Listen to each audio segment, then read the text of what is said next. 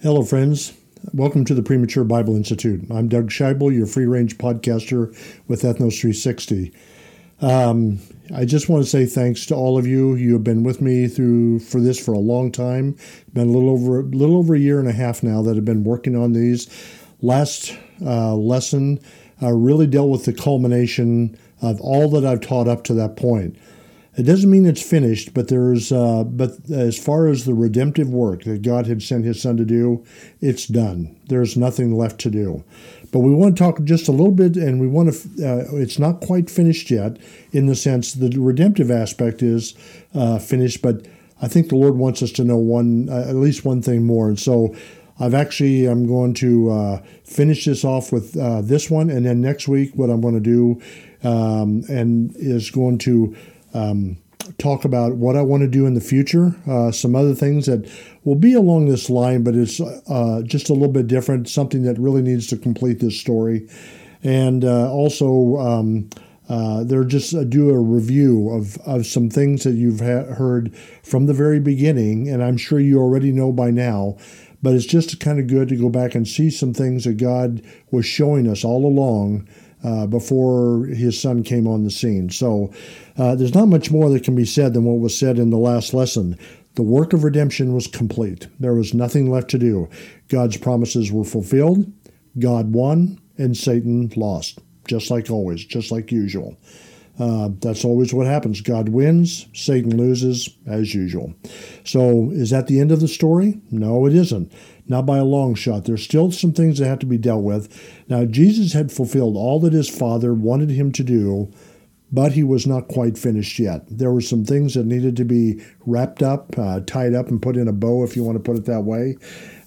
He had one more objective to accomplish, and it was going to include another group of people, and we just need to talk about that. So let's see what He had in mind. Before we do, I want to just go through some key points in the last lesson. If you remember, the last lesson was a long one. It was a very emotional one for me because I just thought of all the things that the Lord has done for us over the centuries and over the years, and even in my life, in just the short period of time that each one of us has in our lives, the things that He did. So in the last lesson, we talked about Jesus being tried by Pilate, the Roman governor, and he had tried to let Him loose, tried to get Him free, but the Jewish leaders didn't want to have anything to do with that. The leaders and the people chose Barabbas to free, as a custom was in Pilate's court there. They chose to have Barabbas freed rather than Jesus. Even though Jesus had never done anything, Barabbas had actually killed somebody. So that's what they chose, one over the other. The Jewish leaders wanted Jesus dead at any cost, even if it meant crucifixion, which is not only the most horrible way, but the most Jew dishonoring way you could die. So they really did that. So we saw that Jesus was beaten. He was mocked by not only the Jewish leaders, but also by the Romans. He was crucified. He was put up on that cross, nailed up to there. So he was mocked while he was up there. They made fun of Him. They told Him, if you're God, if you're who you say you are, come on down, and then we'll believe you. Isn't it something that they had been saying all along? Do this, do this, do this, and we'll believe you. He did that, and He did that, and He did that, and they still didn't believe Him. And remember what He said with the rich man and Lazarus? He says, even if one rises from the dead, they will not believe. And so here we go. So He was crucified, He was mocked, but Jesus' death secured salvation for fallen man. Man was separated from God in the sense that because of sin, we no longer could have fellowship with Him, but God was able to bring people back. And the only requirement that He had was that they believe Him, that He was telling the truth about. God was saying He wanted them to understand who He was, God the Father, and He wanted them to understand who Jesus was and what He had done for them. So Jesus' death satisfied God's righteous demands to take care of the sin issue once and for all. Now remember also that it talked about the curtain in the temple was torn in two. When Christ died, the temple where the Jews went to worship, there was that big curtain in the center that separated the holy place from the most holy place. And nobody could go into the most holy place except the high priest once a year. and twice on that day, first to pay for, or to make a sacrifice for his sins, and then he came out, got dressed in the royal high priest garb, and then went back in and made sacrifice for the people. So, but that temple was torn in two, which signified that now the way to God was open to everybody. You didn't have to be a high priest. There was no special class that could get into God. It was open for everybody. Even Gentiles and even Gentile soldiers, we see in the scriptures, and a thief on the cross believed Jesus, even when others didn't, which is amazing to me. So after he died, they took him down, they put him in the tomb of Joseph of Arimathea, and he went there. And then what happened after that was the women on that third day, they went to the tomb to anoint his body with oils because they thought he was dead, and they didn't want to leave him unceremoniously, not unclean, but not taken care of, as he should have been. So when they got there, they found the stone rolled away from there, and there was an angel there, and the angel told them what they must do. In other words, go to Galilee. The Lord's waiting for you there. So anyway, so that's what happened in the last one, and we see that redemption was taken care of once and for all, never to be repeated again. In other words, well, I'll get into that a little bit later. Sorry, I had something I wanted to say, but we'll get to that another time. So now we want to talk about some things here. Jesus, after the resurrection, the disciples were in at different places, and Jesus appeared to some of those followers. Now in Mark chapter 16, verses 9 through 13, it says this: Now when he rose early on the first day of the week, he appeared first to Mary Magdalene, out of whom he had cast 7 demons. So here was Mary Magdalene, had been a demon-possessed person, and the Lord had cast out 7 demons from her.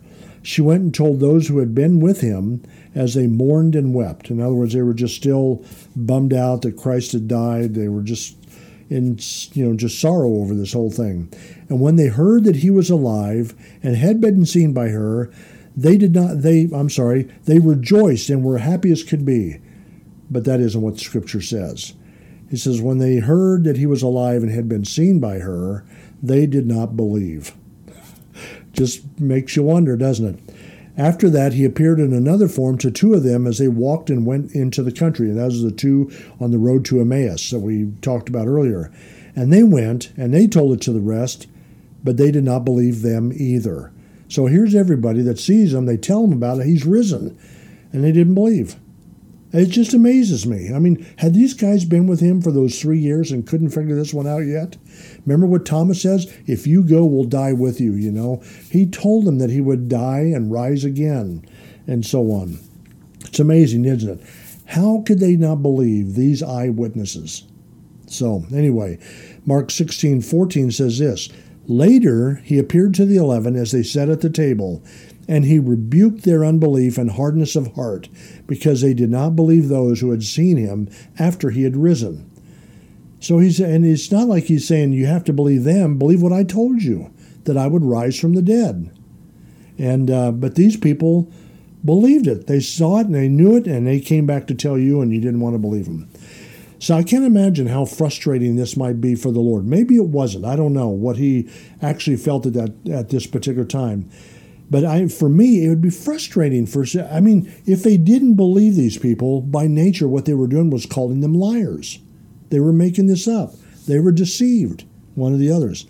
So to continue to have so little faith by his disciples must have been wearisome for the Lord.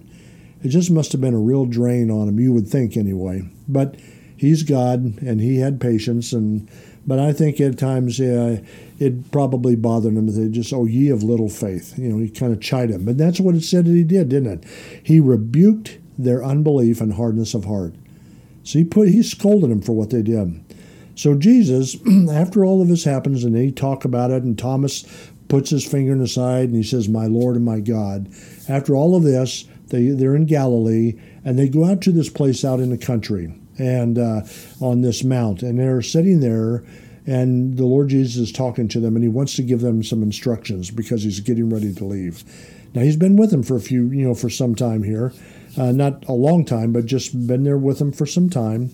And and so it says this in Matthew 28 18 through 20.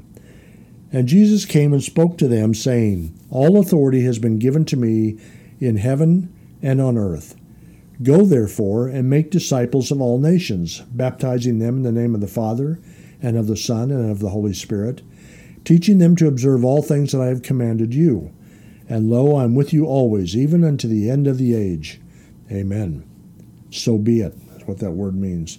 And so the Lord came, and he gives them a commission, a command, a responsibility. Here's what you need to do.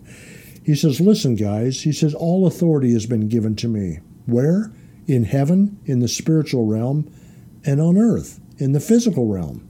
Which means how much was left over for Satan? None. There was no authority left over to him. Jesus had all authority in heaven and earth. And why? Because who had given him that authority? He didn't come of his own authority. He came under his Father's authority. He says, all authority has been given to me. So that means it came from someone else, which was the Father himself.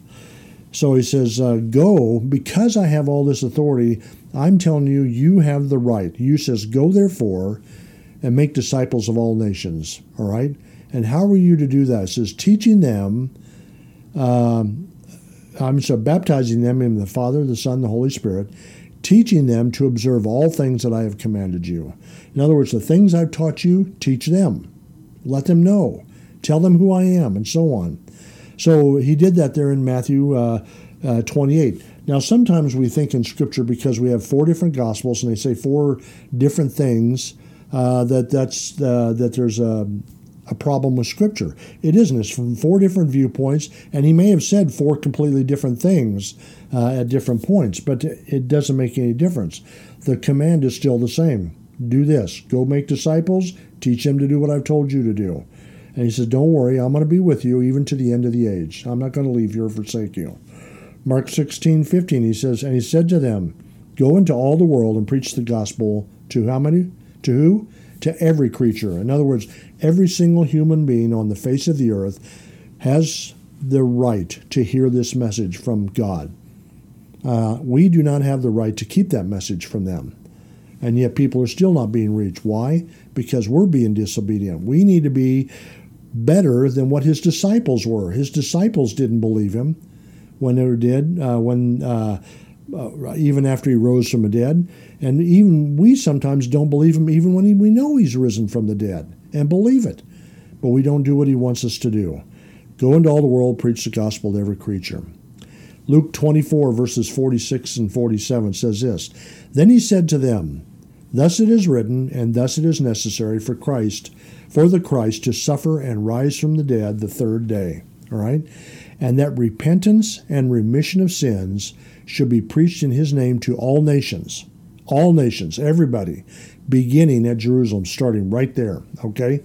So he says, when he's talking about repentance, he's not telling them to change their way any more than he told the people of Noah to stop doing what they're doing.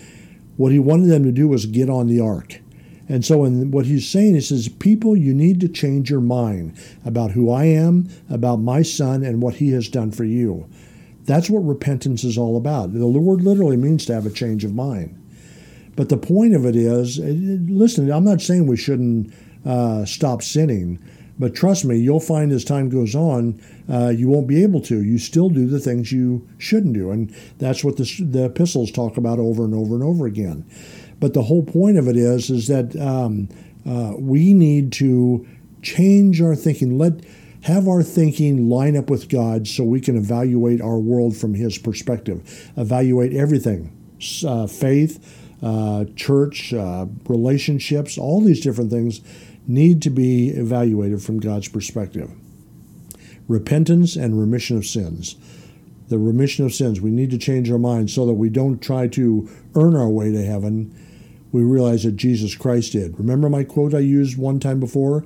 The good news of it isn't me that came up with this. Trevor McElwain did. He says, the good news of the gospel is not that you accept Jesus Christ as your Savior. He said the good news of the gospel is that God accepts Jesus Christ as your Savior. That's what the repentance is all about. Changing it from me thinking I have to earn God's favor to Jesus gain God's favor, satisfy God's demands. Okay? John 20:21. So Jesus said to them again, peace to you. As the Father has sent me, I also send you. So look, just like the Father sent me, I didn't stay in heaven and could have been there for all eternity and everything would have been hunky-dory. No, the Father sent me to do a work. It cost me everything. It even cost me my relationship with the Father for a time.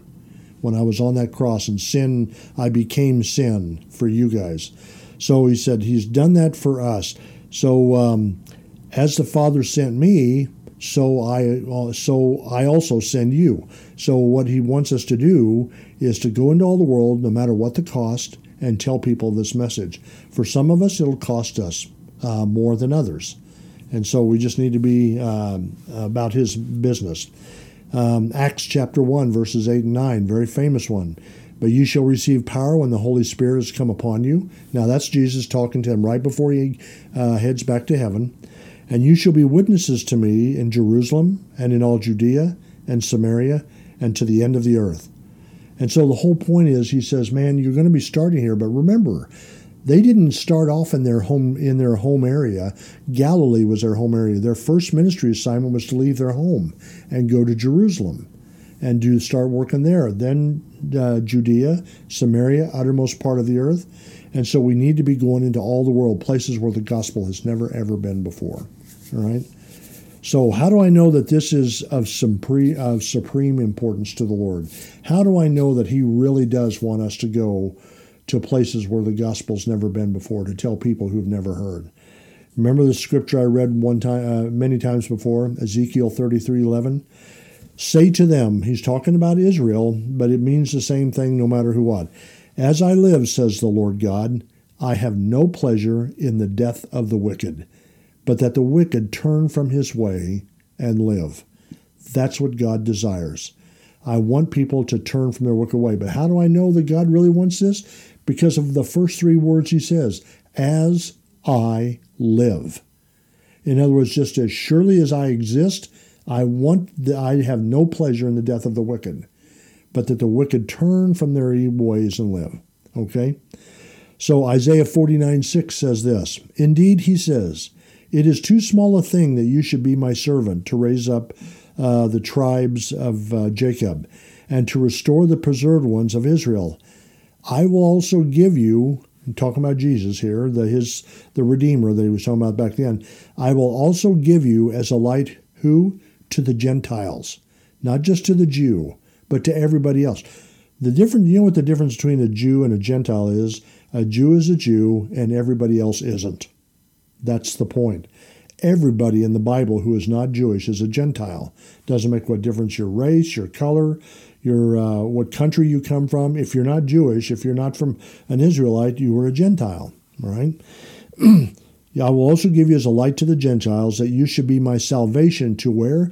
To the ends of the earth. So that's the whole point. He wants us to bring that light to everybody so that they can hear and understand. The Lord wants everyone to know.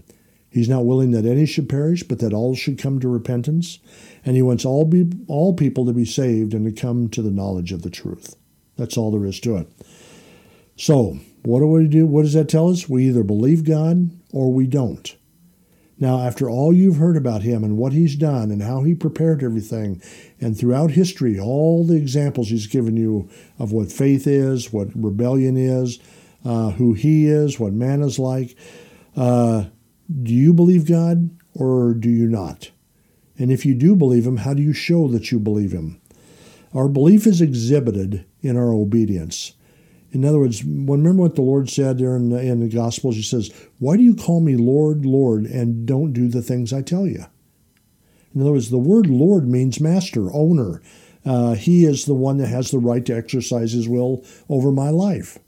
And so that's what we need to understand. He wants us all to be saved. We either believe God or we don't.